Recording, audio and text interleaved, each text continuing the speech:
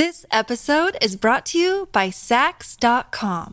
At Sax.com, it's easy to find your new vibe. Dive into the Western trend with gold cowboy boots from Stott, or go full 90s throwback with platforms from Prada. You can shop for everything on your agenda, whether it's a breezy Zimmermann dress for a garden party or a bright Chloe blazer for brunch. Find inspiration for your new vibe every day at Sax.com.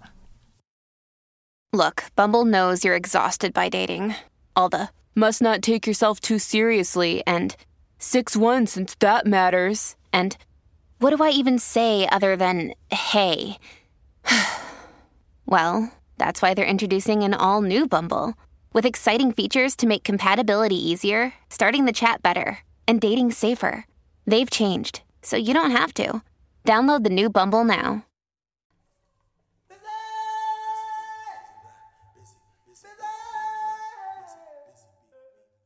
In Theory and Play of the Duende, Spanish poet Federico Garcia Lorca extolled the artistic necessity of duende, a poetic and artistic force that emerges from the darkness of our wounds. Lorca believed that art could only be great when duende was joined with wisdom and inspiration, that the romance of angels and muses alone is not enough to create art that resonates with our fleshy human experience. It was duende I thought of while in conversation with my guest today, Mojisola Adebayo. She is a performer, playwright, and theater maker who often draws from the deep wells of Black pain to address the extractive practices that have robbed Black people of our lives and environments for 400 years. She marries these histories of extraction with the fantastical, adventurous, and more than human to create art that challenges, provokes, and inspires. Today, Mojisola takes us on a journey from Goldsmiths University to Antarctica, to space and back again, in a conversation that explores utilizing performance to challenge the sanctity of whiteness. What an orgasm-seeking space odyssey tells us about the world-changing potential of queer Black pleasure, and how the reanimation of the life and story of Henrietta Lacks prompts us to consider our own genealogical and cosmic immortality. I'm Josh Rivers, and I'm busy being Black with Mojisola Adebayo.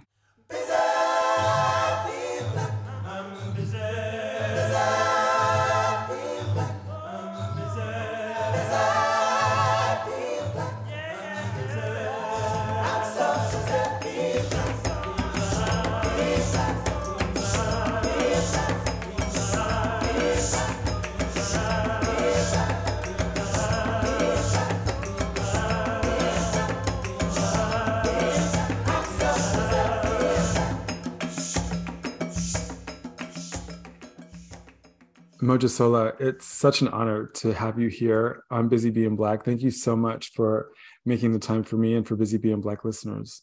It's great to be here. It's my honor, honestly. To open my conversations, I love to ask my guests the same question. How's your heart? That's such a poignant question because I have a heart condition. My heart is ticking really well. And in this moment, anything could happen. But my anatomical heart is beating in time, in rhythm. So that bodes well. My emotional heart is also at peace. So thank you for asking. How's your heart? Oh, thank you for asking. My heart is good. It's actually buoyant today. I bought my first plant. That's not mine. For listeners, Mojisola can see a plant in the background. That's not mine. It came with the flat. Yeah. But I went out and intentionally bought my own plant for my bedroom. And I did so because I've been really inspired by this biological philosopher I'm reading, Andreas Weber. Uh-huh. And he's kind of really enchanting me and making me think about my ability to nurture life and within myself and in other more than human things. And so I went out and I found the perfect plant for me, and I've named the plant Andreas. And I found the perfect spot for him in my room. So that kind of small act has really set me up for the entire day. I feel really, really buoyant. It's beautiful. I hope you have great conversations. Apparently there's something really actually true when you There's something about speaking to a plant that does feed that does make you feel better. And it's something about the exchange of oxygen or whatever it is. I don't know. I don't get the science, but yeah. Yeah, well, as Andrea Sopa argues, the world is motivated by feeling, even our cells, down to a cellular level. Our individual cells are motivated by feeling, not only by some Darwinistic causal mechanistic drive, but this feeling, this urge to connect and merge and bond and transform. And so this relationship with plants, as one example, which so many of us are familiar with, this kind of nurturing and tending and talking to something else outside of ourselves, I think is also an opportunity to get out of our heads and into the world again. Yeah, beautiful. Yeah. And if I can ask, you have a heart condition, and that must also transform how you engage with the world on a day-to-day basis. Is that presumptuous? It affects my sense of it's a very simple. When you say you have a heart condition, I suppose it always, because it's the heart, it always sounds very kind of serious, but it's a very simple thing. It's just a rhythm thing that can get serious. But I suppose that it affects how I think about the control that one has over one's own kind of rhythm and the rhythm of the world, and that there are extreme moments where I just can't move very far or speak very much at all, and where everything on the outside looks perfectly ordinary, but inside my body is running 100 meters, is sprinting, or inside my body is sinking underwater. That's what it can feel like, but everything appears fine. So I suppose it alters, when those moments happen, it alters, my sense of perception of what is on the outside and the inside, and also I suppose an appreciation of the moments where you can be in rhythm with each other, but that actually the rhythms that are set for us are very often do not work for us. And sometimes, so that the arrhythmia really, really highlights that there is a rhythm that one is supposed to be at, the 9 to 5, the 5-day week, the 4 weeks holidays a year if you're lucky, the straightness, the capitalism, the big machine that we're all supposed to fit in, that often does not work. So my arrhythmia, my heart problem, really exposes that there's sometimes where the rhythms that is set doesn't work, and it's fine to slow down, and it's fine to sit down or do something else. So I'm getting very kind of philosophical, and I don't really know much about this philosophically, but that's it changes my relationship with the machine. And is there something that you do to create rhythm around yourself, or to create space for you to follow your own rhythm when you need to? I should more, just attending to those things that keep lots of us healthy, around food and sleep and exercise and friendship and therapy and all kinds of stuff. But I should attend to those things more. And it's usually a red flag. Usually when my heart goes funny, it's usually my body just saying, you're not doing those things. You have to do those things.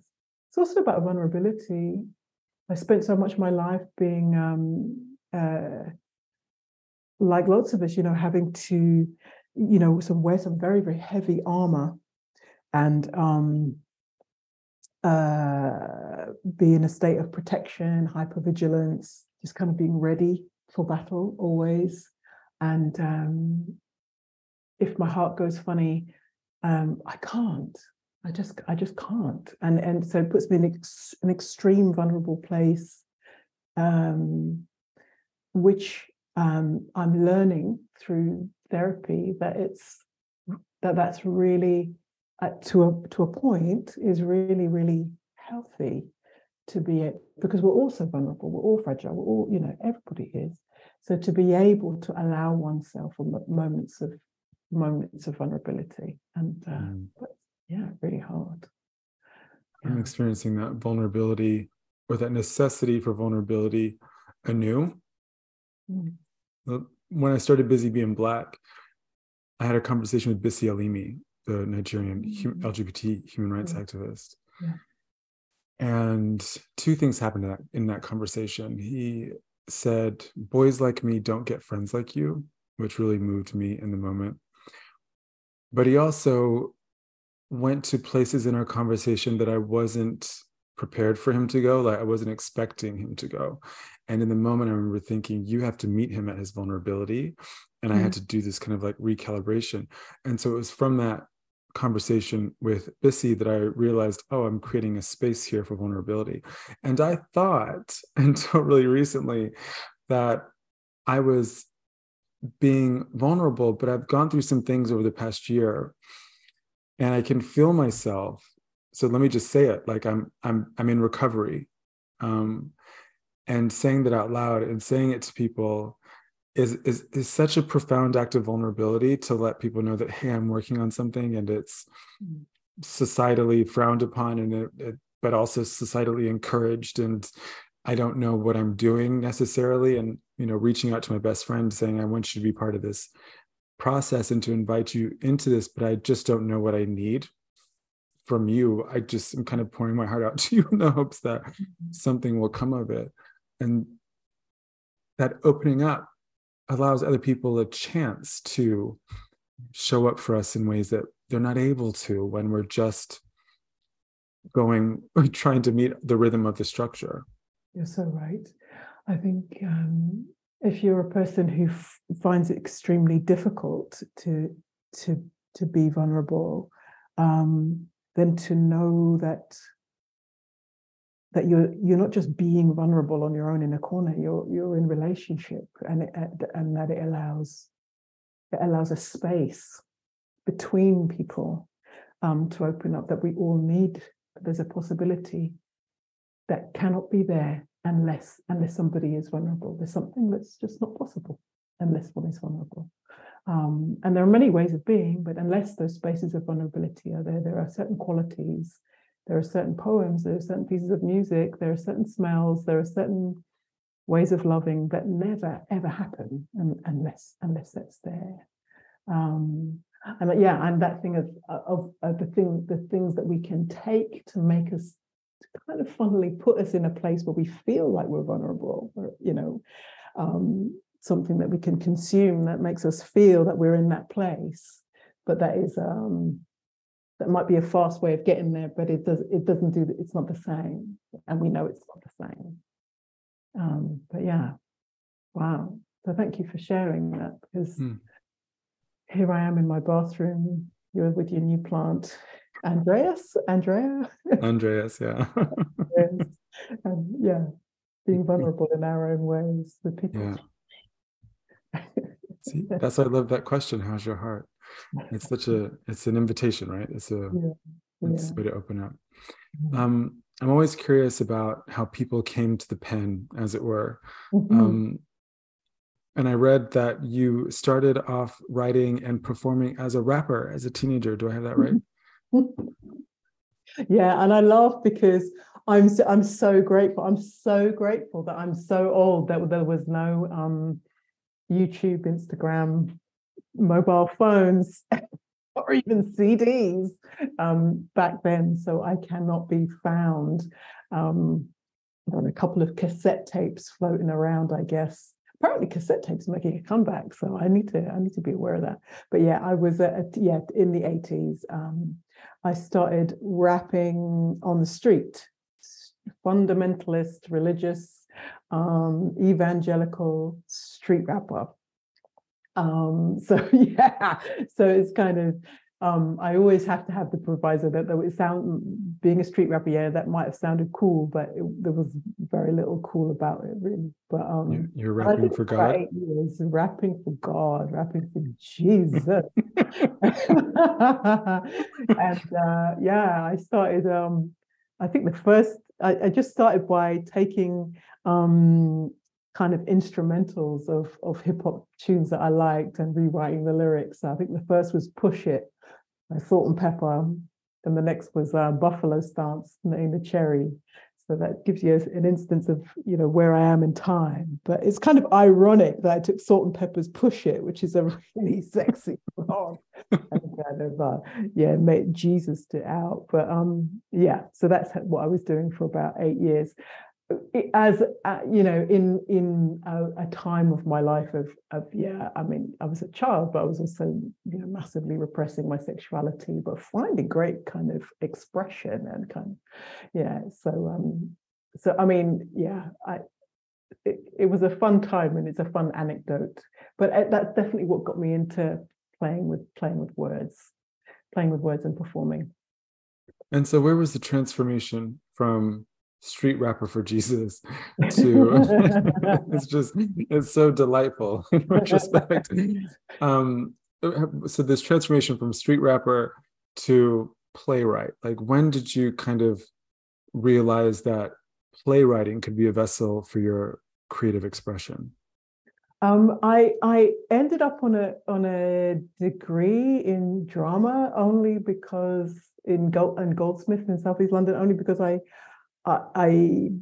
basically got kicked off another degree program and gave up when I ended up doing drama. It's a long story, but it's a boring story.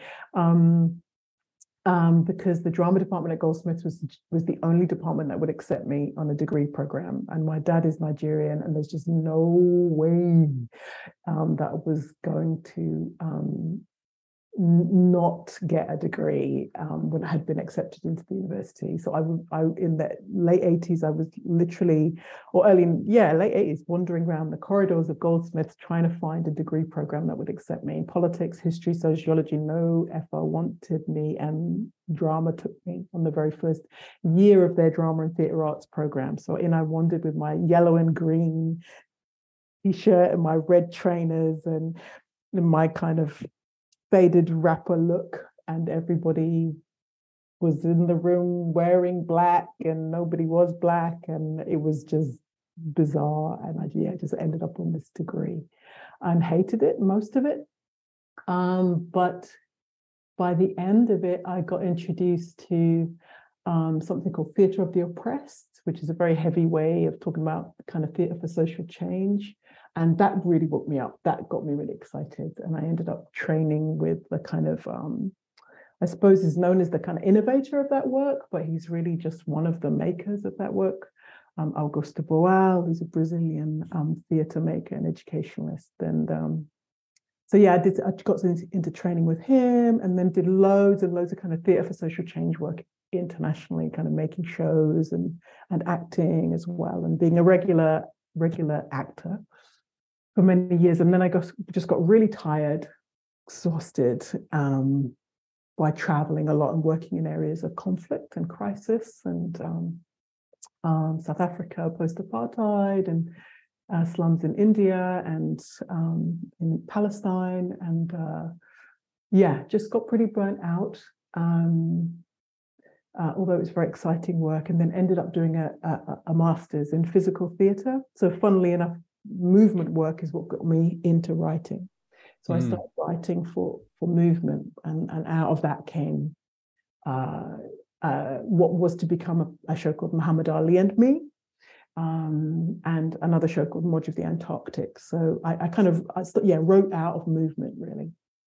And what's interesting about that is that Ocean Vuong, the poet and educator, said in an interview once that when his students, he advises his students that when they can't, when they're working on a poem or a piece of writing and they can't quite find the right words, or the line breaks, or it's just not flowing, to go walk with their work, because language is contained within the body, says Ocean, and that the process of movement and walking unlocks or releases the language. There's something about movement and language that is so intricately, intimately interwoven. Absolutely. I totally agree. And in that feeling that language is movement, is a form of movement, that thought is movement, that there is nothing beyond movement actually in human life anyway.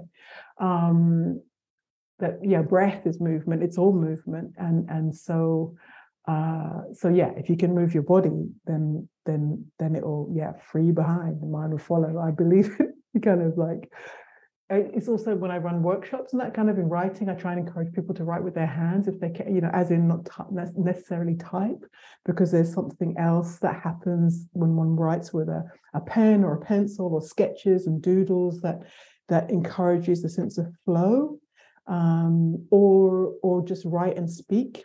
I think a lot of the time people get kind of trapped into this idea that writing is now just sitting in a blank room with a computer. And for a lot of people, that's kind of terrifying idea. And a lot of the time I say people go for a walk and talk, go talk with yourself, go talk on your mobile phone or doodle or draw absolutely agree with that writer. In doing my research for the conversation was the first time I'd heard of Theater of the Oppressed, and think it's a wonderful approach and idea, and was and it's inspired, Theater of the Oppressed is inspired by the work of Paulo Freire and Pedagogy of the Oppressed, and this idea that, the people who are being educated are also they are both the subject and the object of the transformation, right? That we have to put the education usefully in the minds and in the hands of other people. How has Theater of the Oppressed shaped and molded the work that you do now as a playwright and theater maker?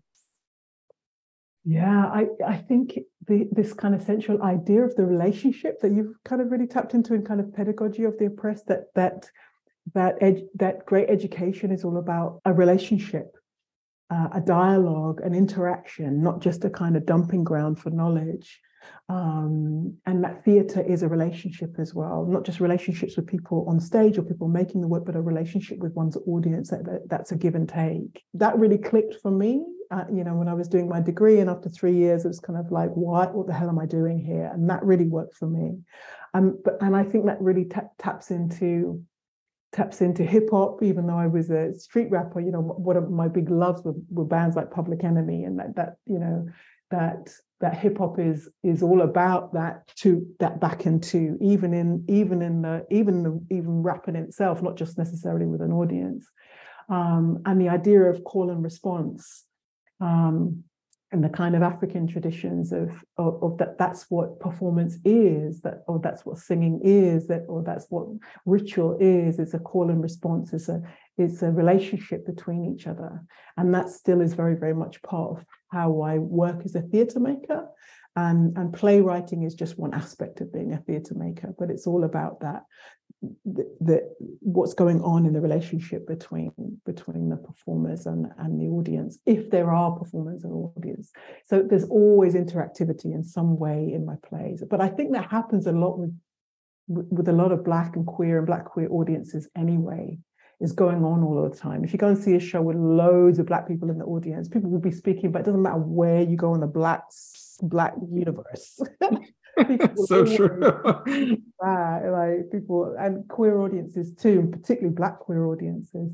So it's in what we do anyway, and I'm all about just kind of allowing that kind of space. So in Theatre of the Oppressed, it's a very direct kind of interaction, like the play is performed and then it's shown a second time, and the second time around any member of the audience can get up on the stage and change the story and solve the problem and have a debate. So it's not as direct as that in my plays, but there's always space for that. So in Family Tree, for example, there's a whole call and response section. We can, that people can call out names and speak back. And so I'm just tapping into, I think, what has always been in Black traditions of kind of performance, whether it be hip hop or West African storytelling or whatever. This idea that through Theatre of the Oppressed, we kind of understand better that that humans are natural performers. I think Augusto Boal said that theater is what we have inside. We are animals who have the privilege of being actors. We are acting all the time. And this made me think of Travis Alabanza, whom you know. And we had a conversation years back now, and Travis was telling me how, the theater, the way they disrupt this kind of theater experience is through their understanding that the audience thinks they're coming to see a performance, but actually the performance is taking place out on the streets. The performance is everyday life. It's the decisions people make before they leave the house, right? Before they don that armor that you were talking about at the beginning of our conversation. And it also occurs to me that you're also speaking to people in relationship through space and time as well. So if we can go to Madge of the Antarctic, which is this kind of fabulous and fantastical play and experience, I guess, is probably a more apt way to describe it. Can you tell us a bit more about Madge of the Antarctic? Sure. I was doing this MA that I mentioned earlier, and I wanted to, for my kind of final research, I wanted to think about the ways in which Black folks have used performance in everyday life. Which kind of connects in what you were saying about Travis and Travis's approach to kind of thinking about theatre and performance. And I was kind of curious about that, the ways in which we're just kind of doing it all the time, but particularly in Black experience, and perhaps even more so in Black queer experience. And then I was focusing on Muhammad Ali, the boxer and activist, because I was particularly taken with the way that he would dance in a boxing ring, which now is almost cliche, this kind of idea of shuffling your feet in a boxing ring. But at the time, it was totally radical, and saying, things like, and rapping at press conferences and doing magic tricks and saying he's as pretty as a girl. And, you do not say you're as pretty as a girl when you're a 6 foot, whatever, heavyweight Black boxer in 1969. Talk about your prettiness. All of that stuff is now kind of archaic, but I was totally fascinated and kind of in love with this idea. So I was doing a big project on Muhammad Ali, which ended up becoming Muhammad Ali and Me, the play. But in the course of that research, tripped upon this story of Ellen Craft, who, for those who don't know, was an African-American enslaved woman who cross-dressed as a white man to escape slavery. Did it and got away with it with her husband, William Craft, who was a dark-skinned African-American man. She was very light-skinned.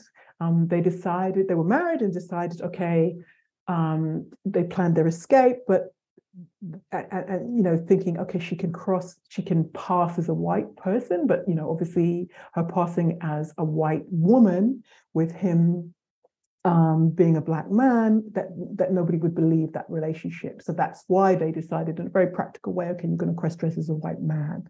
But it was this incredible odyssey across the United States, and they ended up coming to England, which I was really interested in, and had children and met Queen Victoria and became abolitionists themselves, and just the most extraordinary people. So I was particularly fascinated by her. And in this book, Crossing 1,000 Miles, 1,000 Miles for Freedom, which penned by William Craft, is beautiful, and it is their account of their fight for liberation, their escape. But there's actually very, very little in the voice of Ellen Craft, really what was going on for her. And for me, it was just like this extraordinary performance. A performance of a Black woman playing a white man, and knowing that the stakes were so high that to be caught, to do a bad performance, if Ellen Craft did not perform as brilliantly as she must have done, and William Craft as well, but if she had not performed as well, we would never have heard of her. She would have been re-enslaved, maybe killed, etc. We know the horrors. So there's something about that, not just the fight for liberation, but the performance itself, and using performance outside of what we think of as performance. So I kind of got fascinated by her.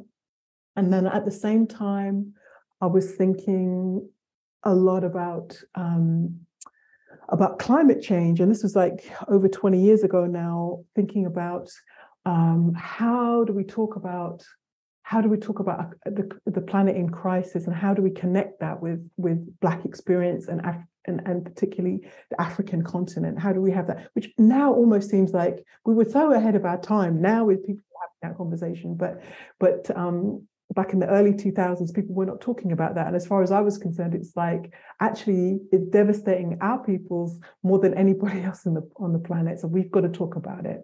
And how do I talk about climate? And I also really want to tell this story of this cross-dressing. And so I just came up with this idea of this African-American woman who escaped slavery, cross-dresses a white man, but becomes a sailor on board a whale. It comes to England, and in England, that's where I kind of take the story off into fiction. She becomes a sailor on board a whaling ship bound for Antarctica. And so she becomes the first Black woman, if you want to call her that, stepping foot on Antarctica. So very long story short, I went to Antarctica with an incredible genderqueer artist called Della Grace Volcano, and painted my face white and cross-dressed as a white man in mid-19th century costume. And we did this incredible shoot, and the material... In Antarctica. Yeah, in Antarctica, yeah.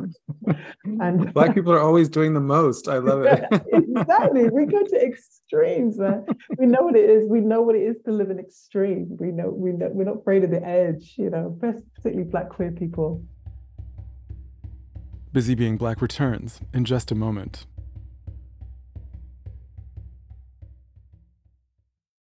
This episode is brought to you by Saks.com. At Saks.com, it's easy to find your new vibe. Dive into the Western trend with gold cowboy boots from Stott, or go full 90s throwback with platforms from Prada. You can shop for everything on your agenda, whether it's a breezy Zimmermann dress for a garden party or a bright Chloe blazer for brunch. Find inspiration for your new vibe every day at Saks.com. I'm Josh Rivers, and you're listening to Busy Being Black. I'm in conversation with performer, playwright, and theater maker Mojisola Adebayo. She has 2 plays touring the UK this year, Stars, an intergalactic orgasmic space odyssey, and Family Tree, a powerful and poetic drama exploring race, health, and the environment.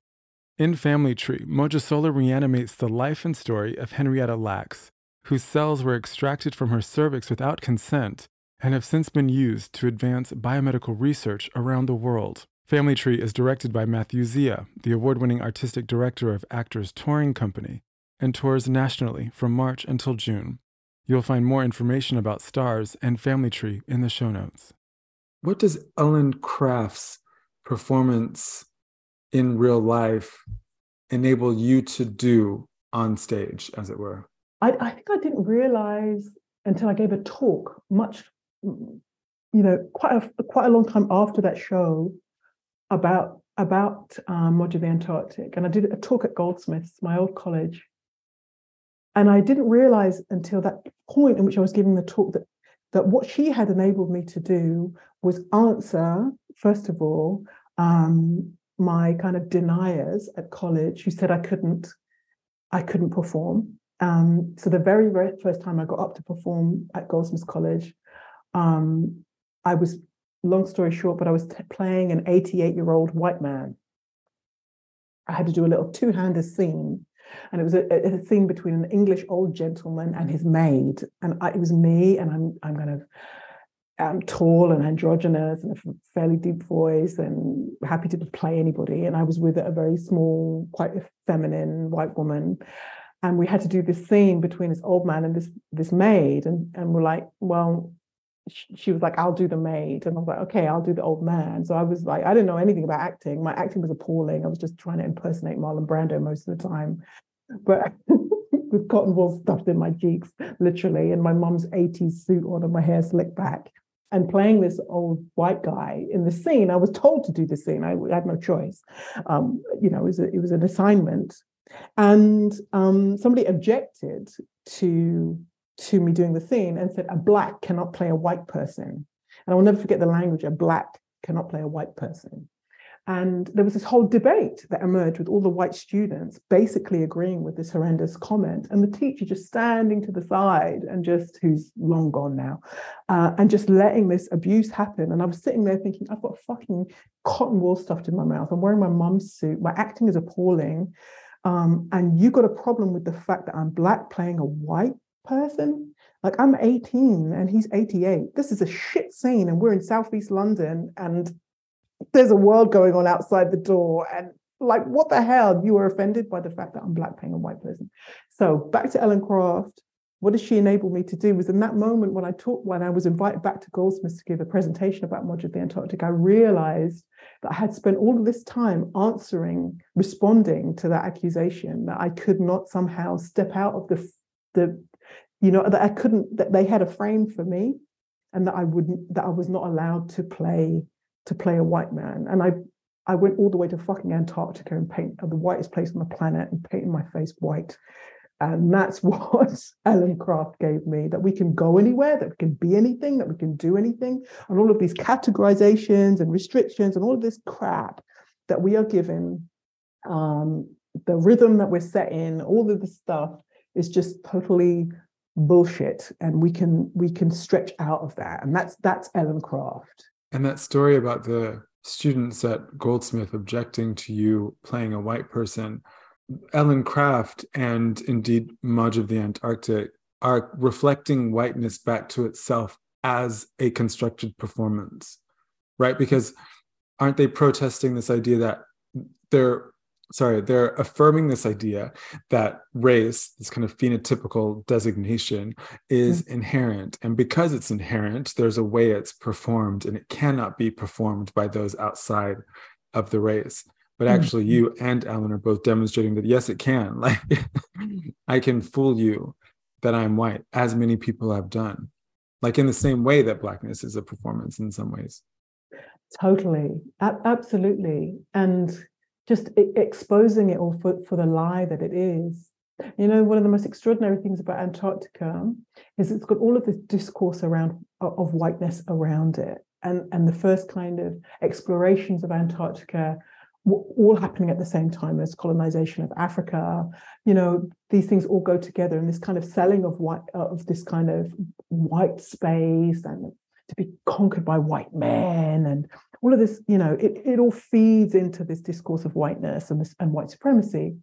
Antarctica is Black. It is Black. It's just the snow that's white. And that really, really, I couldn't believe it when I first went there and saw these rocks, and this is Black volcanic land. There's nothing white about it. And the line in Modern Day Antarctic is, white is a cover-up. It's a beautiful lie. We know this race stuff is a lie. And I think that also maybe comes from my experience of being mixed heritage in some way, of always thinking, doesn't quite make sense, does it? Like the exception to the rule. Like there's Black and there's white and there's Asian, and that's it. But you're a mixed race, and that's a bit different. And it's like, doesn't the exception to the rule quite challenge the rule? Yeah. You know, in the same way that, you know, there's men and there's women, and that's it. What about intersex people? What about trans people? Doesn't the exception to the rule mean that there isn't a rule? How does that work? Like, yeah. I want to go to Antarctica. I've never wanted to go to Antarctica before this moment. I don't like being cold. So I went skiing only for the first time last year when I'm 36. I did have a whale of a time though. That's so funny. You've got 2 plays touring concurrently this year. And I think you're the first Black woman in the UK to have 2 plays touring concurrently in the same year. Is that right? It's quite possible. I've wondered. It's quite possible. Certainly, maybe the first living playwright. I'm cautious because there are some amazing people out there that it could have happened, but I think not. I think it's quite possible, and certainly the Black queer one. Yoo-hoo. Oh, I'm just thinking of all those of listeners who, and even myself really, like who are or were at school, were struggling, were like questioning this kind of university complex around them. I was at London College of Fashion, and I had these dreams. I wanted to go to London College of Fashion because I was going to follow in Tom Ford's footsteps. And then I got to London College of Fashion and I was like, oh, this place is vacuous. I just hated the experience and I dropped out. And I couldn't find myself within that space. I didn't see the dream I had there, as it were. And so it's so amazing to hear you went to Goldsmiths and were in drama kind of on accident. And have now one of the most celebrated playwrights and theater makers in the UK. It's remarkable. And now you've got these two plays touring concurrently. It's incredibly impressive. That's really kind of you. I don't know if I'm one of the most celebrated, but I just keep going. You know, I'm just keeping going. And I keep going when they say you can't. You know, I got turned down a lot in terms of going to Antarctica. I got turned down twice by the British Antarctic Survey. This crazy black lesbian wants to go down there cross-dressed as a white man. No. And the more they put me down, the more I said, I'm fucking going. My friends are like, it's cold. I don't give a fuck. I'm going to Antarctica. I'm doing it. I just keep going. That's if that's to be celebrated, then wonderful. Well, it was definitely celebrated here. I'm interested in Stars and Family Tree, the two plays you have touring concurrently in the UK this year. Stars, the Afrofuturist Space Odyssey. Can you talk to us about what that is and how it came about? Sure. It's Stars is the story of a very old woman who wants to go into space in search of her own orgasm. She's never had an orgasm. She's 80 odd years old. Her husband's just died, and she's decided things need to change, and that this is an opportunity. And the catalyst for this kind of moment in her life is one that her husband has died, and she's had a very, very miserable, long 60+ year marriage. But also that she's had these 3 encounters that get her thinking about her body, about trauma, about recovery from trauma, about the possibility of love and the possibility of sexual fulfillment. And one of the encounters is with a girl child, actually, who we discover has been through a non-consensual traditional harmful practice. It's a very long way of talking about FGM. And she learns a lot from that child, and that child's own dream is also to go into space. She's kind of obsessed with space travel. Who teaches the old lady a lot. The old lady's called Mrs. We discover her name right at the end. I won't give it away. And she also remembers an encounter with a would-be lesbian lover in a laundrette many years before, and she's kind of repressed that story and that experience, but it's kind of the closest she got. And then an encounter with an old friend called Maxie, who reveals that she's intersex and that she hasn't told Mrs. that before, and that her orgasms are out of this world, and that she, an intersex person who has been, I don't know about fortunate, but she has not been through what a lot of intersex folk go through as children, which is a non-consensual surgery.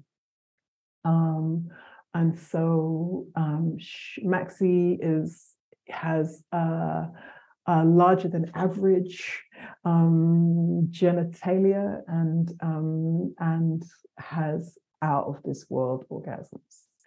So it's giving a lot away, but I'm teasing people into the show. I do want people to come and see it, I suppose. But yeah, so these 3 encounters are what gets Mrs. thinking about herself and all of the desires and excitement and all of the possibilities that she's not allowed herself. I wrote it because I've been wanting to talk about orgasm and anorgasmia and the condition of not being able to orgasm, I've wanted to talk about that for a very, very long time. And I feel like now I can talk about it. But I needed to talk about it at some kind of distance from myself. And that's why the central character is very, very elderly. I thought, okay, let's make her much older than me. And that's also why she goes into space. I'm like, how far can I take her? I'll take her into space and I'll put her in her 80s to give myself some emotional distance from talking. Well, and you've already been to Antarctica. I've already been to Antarctica, and now we go into space. So there's a theme. But yeah, so to talk about subjects, I suppose, that are very close to me, but also very painful. But to give them some kind of ecstatic, expansive feeling. I thought it was interesting that this is an Afrofuturist space odyssey, also because I didn't know, obviously, that it was a distance-making exercise as well, but because pleasure is essential to our liberation, which I'm only just learning. Adrienne Maree Brown has done a lot of writing and organizing around pleasure activism, but also Jana Brown, the scholar who wrote Black Utopias last year, says that moments of utopia happen through the gratification of sensual desires. We open up and let ourselves go. Perhaps we can think of desire differently, not as consumption, but as relational and charged with the potential to explode all attempts to order and contain it. And so this idea that this pursuit, through Mrs. Pursuit of this orgasm and her encounter with these other people who are learning to orgasm themselves, or at least pursue pleasure, feels like a pursuit of freedom. Absolutely. I really believe that the power of pleasure, and that pleasure is political, and that particularly collective pleasure. But I suppose pleasure in relationship in some kind of way. I don't mean a relationship. But when we get together on our own pleasure, that people who are oppressed, to give a big gunner label, but people considered on the edge or powerless or having less power, when we get together and experience pleasure, whether that be in a party, in a dark room, in a dance floor, in a bed, or when we're just laughing together, it's powerful. I do believe it's life-changing, but world-changing as well. We're not supposed to, we were not enslaved to give us any kind of pleasure. The purpose was to deny us our pleasure, and for our pleasure to be taken away, and for the pleasure of others to be foregrounded. Same with queer life. We're not supposed to, that's why our lives have been so legislated. Well, it's what has been legislated is our pleasure. So I think it's really, really powerful, and that's also why the show transforms into a club night, because I think it's the closest I get to orgasm with my clothes on is on a dance floor with other people.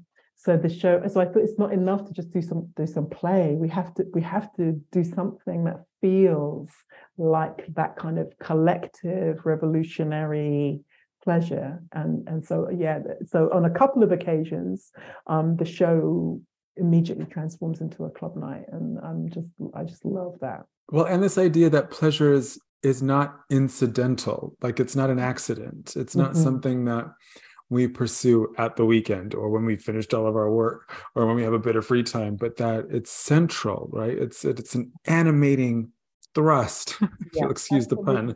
Yeah, absolutely. Like when I'm running workshops, one of my kind of guidelines, along with things about confidentiality and all kinds of other stuff, is seek out the pleasure. It's a rule in my work, the kind of rule. Not that you can make a rule about it, but it's a rule, but it's just a desire. Like I just said to people, find the pleasure, even in the difficult stuff, even in the really challenging exercises or whatever it is, seek it out, because you're not supposed to seek it out. To seek it out. And I think that's the kind of what I'm always trying to do in my work, is to find the beautiful in the brutal. That's to deal with brutal experiences that I've had and that many of us experience in our lives and our histories, but to to find what is beautiful and to make beautiful memories, to remake memories, and not just in a kind of wishy-washy, flimsy way, but because I think it's revolutionary. I think we weren't supposed to have that. I love this idea of the beautiful and the brutal. It's such a, I want to say, beautiful way of understanding our lived experience, our embodied experience, that it's always going to be a mixture of these things as we continue to move towards the futures that we deserve. And I suppose the brutal part of the beautiful might be the family tree. Although I don't want to brutalize the play, but just to say that origin story of the family tree is part of that brutality you seek to address in your work. Can you tell us a bit about the family tree? Oh yeah, it's the kind of centerpiece of the play is, or the central kind of story of the play is around Henrietta Lacks. And for those who don't know, Henrietta Lacks was an African-American woman who, at the age of 31 in 1951 in Baltimore, Maryland, got a very aggressive form of cancer very quickly, and sadly passed away. And without her knowledge and without the knowledge of her family, more importantly, or just as importantly, cells were taken from her cervix. Because at the time in Johns Hopkins Hospital, and like lots of places in the world, they were trying to find the key to kind of everlasting life, trying to find cures for cancer. And so a lot of people, particularly African-American people, had cells removed without their knowledge. And they were trying to find at that point in Johns Hopkins Hospital cells that would survive outside of the human body, cells that would keep reproducing outside of the human body. And nobody knows why. To this day, no scientist can give us the answer. But Henrietta Lacks's cells kept reproducing and are still reproducing, and I have been reproducing during our conversation. And they are the only immortal cells. And they have subsequently been sold to every lab in every country on the planet, and every drug, every vaccine, just about anything any kind of cure that anybody's had through any kind of medicine, traditional kind of medicine, has been tested on her cells in some way. So her cells have given rise to the greatest biological findings in history, to quote one researcher. And yet, for many, many years, her family didn't know about that. And only until recently, most people didn't even know her name. And her name was Henrietta Lacks, but her cells are named Gila after the first two letters of her first name and her surname. But a lot of scientists, even still to this day, call her Helen Lane. So the fact that she was an African-American, the fact that she was a Black woman, that story was kind of covered up, and she was made to seem as if she was white. Of course. Giving her, Helen Lane or Helen Larson, she's still considered, but she was an African-American woman. And but also, of course, the only immortal cells that scientists have been able to find came from the cervix of a Black woman. Like, of course. Where else would they be?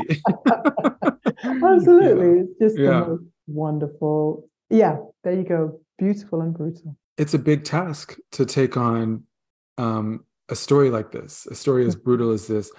What do you hope the family tree does in this kind of reanimation of Henrietta Lacks's life? I mean, I hope it, and it does, I think, already kind of bring awareness to her. But I'm not the first. There's a really great book called The Immortal Life of Henrietta Lacks by a woman called Rebecca Skloot, which is a really, really great book. However, what it doesn't do is kind of imagine Henrietta speaking to us now, from the petri dish, as it were. And I've seen her cells in the lab in Berlin, and kind of, given thanks to her, and this kind of idea that she's still reproducing in this kind of that if you were to write down a list of things that God is, whether one is a believer or not, that what is God? Omnipresent, all-powerful, a source of healing, perhaps, that Henrietta is some kind of God, in whether one believes in God or not, but in terms of this kind of, the fact that she is everywhere and she has outlived her own life, that she'll keep reproducing beyond us. It's quite amazing. It's just the most extraordinary story. And I think there's just a massive kind of power in the knowledge of that, in terms of, I think, Black life under threat, as we have been for 400 years, and that to remind us that our life itself is everlasting, that we are immortal, and that we go beyond the bounds of man-made time and man-made space. You cannot contain Henrietta Lacks. I recently met a scientist who works with Henrietta Lacks's cells, a very, very prestigious scientist in Cambridge. And she said, you know what, you don't want her in your lab, Henrietta, that is Healer. You don't want her in your lab because she contaminates everything. Now, in the good sense, and she's very scientifically, but they're so powerful that if you have other cells in the same vicinity as Henrietta Lacks's cells, Henrietta Lacks changes those cells into herself. They're not just everlasting, but they're the most powerful cells ever. And I think as human beings, and particularly as peoples of African heritage, we need to know that we are beyond what has ever been prescribed for us. And I shiver when I think about it, that of course we are everlasting. Of course that knowledge has always been repressed. Of course we are. And then what else are we and can we be? What else can our inner selves reproduce and become? And everything that has shut us down for 400 years, our ideas of ourselves have been shut down in terms of queerness, in terms of gender, in terms of everything, the possibility, in terms of where we can go in the world, and whether we can go to Antarctica or not, or what we can do with our lives, or whether we can, everything. That was the whole purpose, and most of all, pleasure shut down. So to just know that, to just sit in that knowledge and enjoy that knowledge, I think is incredibly powerful. And totally liberatory. Through Family Tree as well, I deal with some other difficult stuff, and it's the wider theme of extraction is the key theme, and extraction from Black women's bodies, and extraction from the soil, extraction from the earth. And I look at the medical history as well of gynecology, and the fact that Western gynecology comes from experiments, non-consensual experiments on African American women. And I also look at extraction now, and extraction of Black life in terms of medical workers and the NHS, and because I wrote the play during COVID, so I was thinking about the lack of recognition for Black nurses and doctors. So I have these other stories running through, and Henrietta's at the center of it. But I think she's at the center of it because there is, I think, enormous power and enormous hope in that, and that it's imagination, but it's science. It's like you can also really prove it. So when science gives you something that is more than you could imagine, then what then could be imagined for the future? And is this notion of a future a construct? I think it is a construct. The future and the past is a construct, that we are beyond this time. And one of the most profound moments in Family Tree is when Henrietta has a conversation with a tree, because she's angry, because she's seen the history of gynecology through these plays, and she's watching these other scenes in the play. And she addresses a tree, and she says to this tree, all this time I took you for my ancient friend. like, I sat beneath you and suckled my baby at your breast, and you let us down. You saw, tree, everything that happened. And how could it be that nature let us down? And the tree itself, which speaks back in this kind of androgynous black tones. And I imagined the amazing trans artist Vaginal Davis being the voice of the tree. I don't know if she would ever say yes. But anyway, shout out, Badge, if you're there, please do it. So the tree speaks back to Henrietta Lacks and tells her, you're thinking in man-made time. Think with trees and things will feel completely different.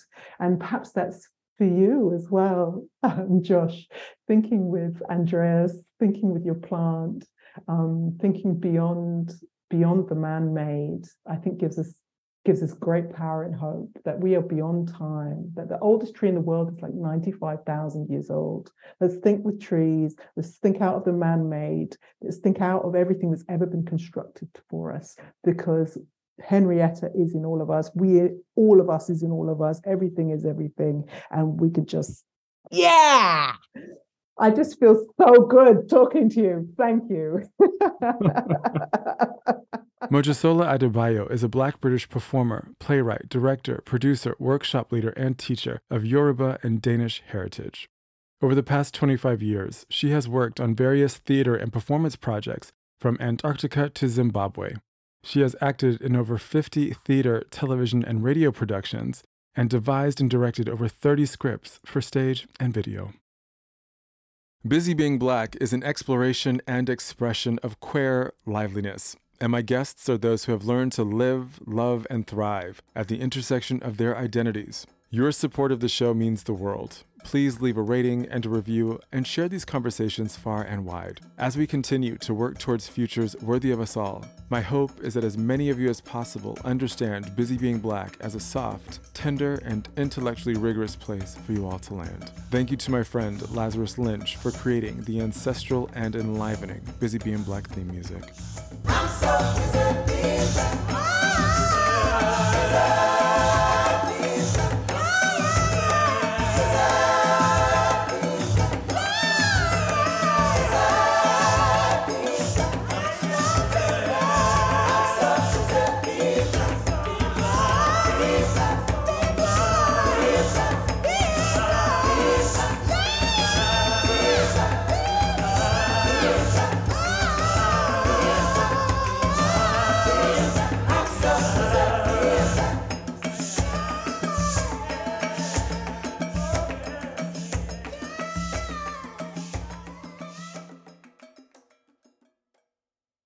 Everyone is talking about magnesium. It's all you hear about. But why? What do we know about magnesium? Well, magnesium is the #1 mineral that 75% of Americans are deficient in.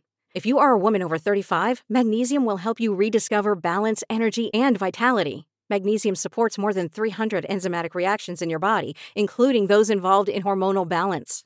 From functional medicine doctors to mental well-being and female hormone experts, we all know that magnesium is the one mineral to improve all aspects of well-being and health. But which one?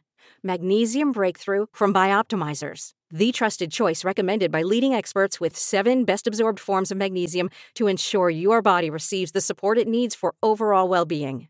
Go to bioptimizers.com/balance today and use code BALANCE10 for 10% off. Support your journey to wellness at bioptimizers.com/balance.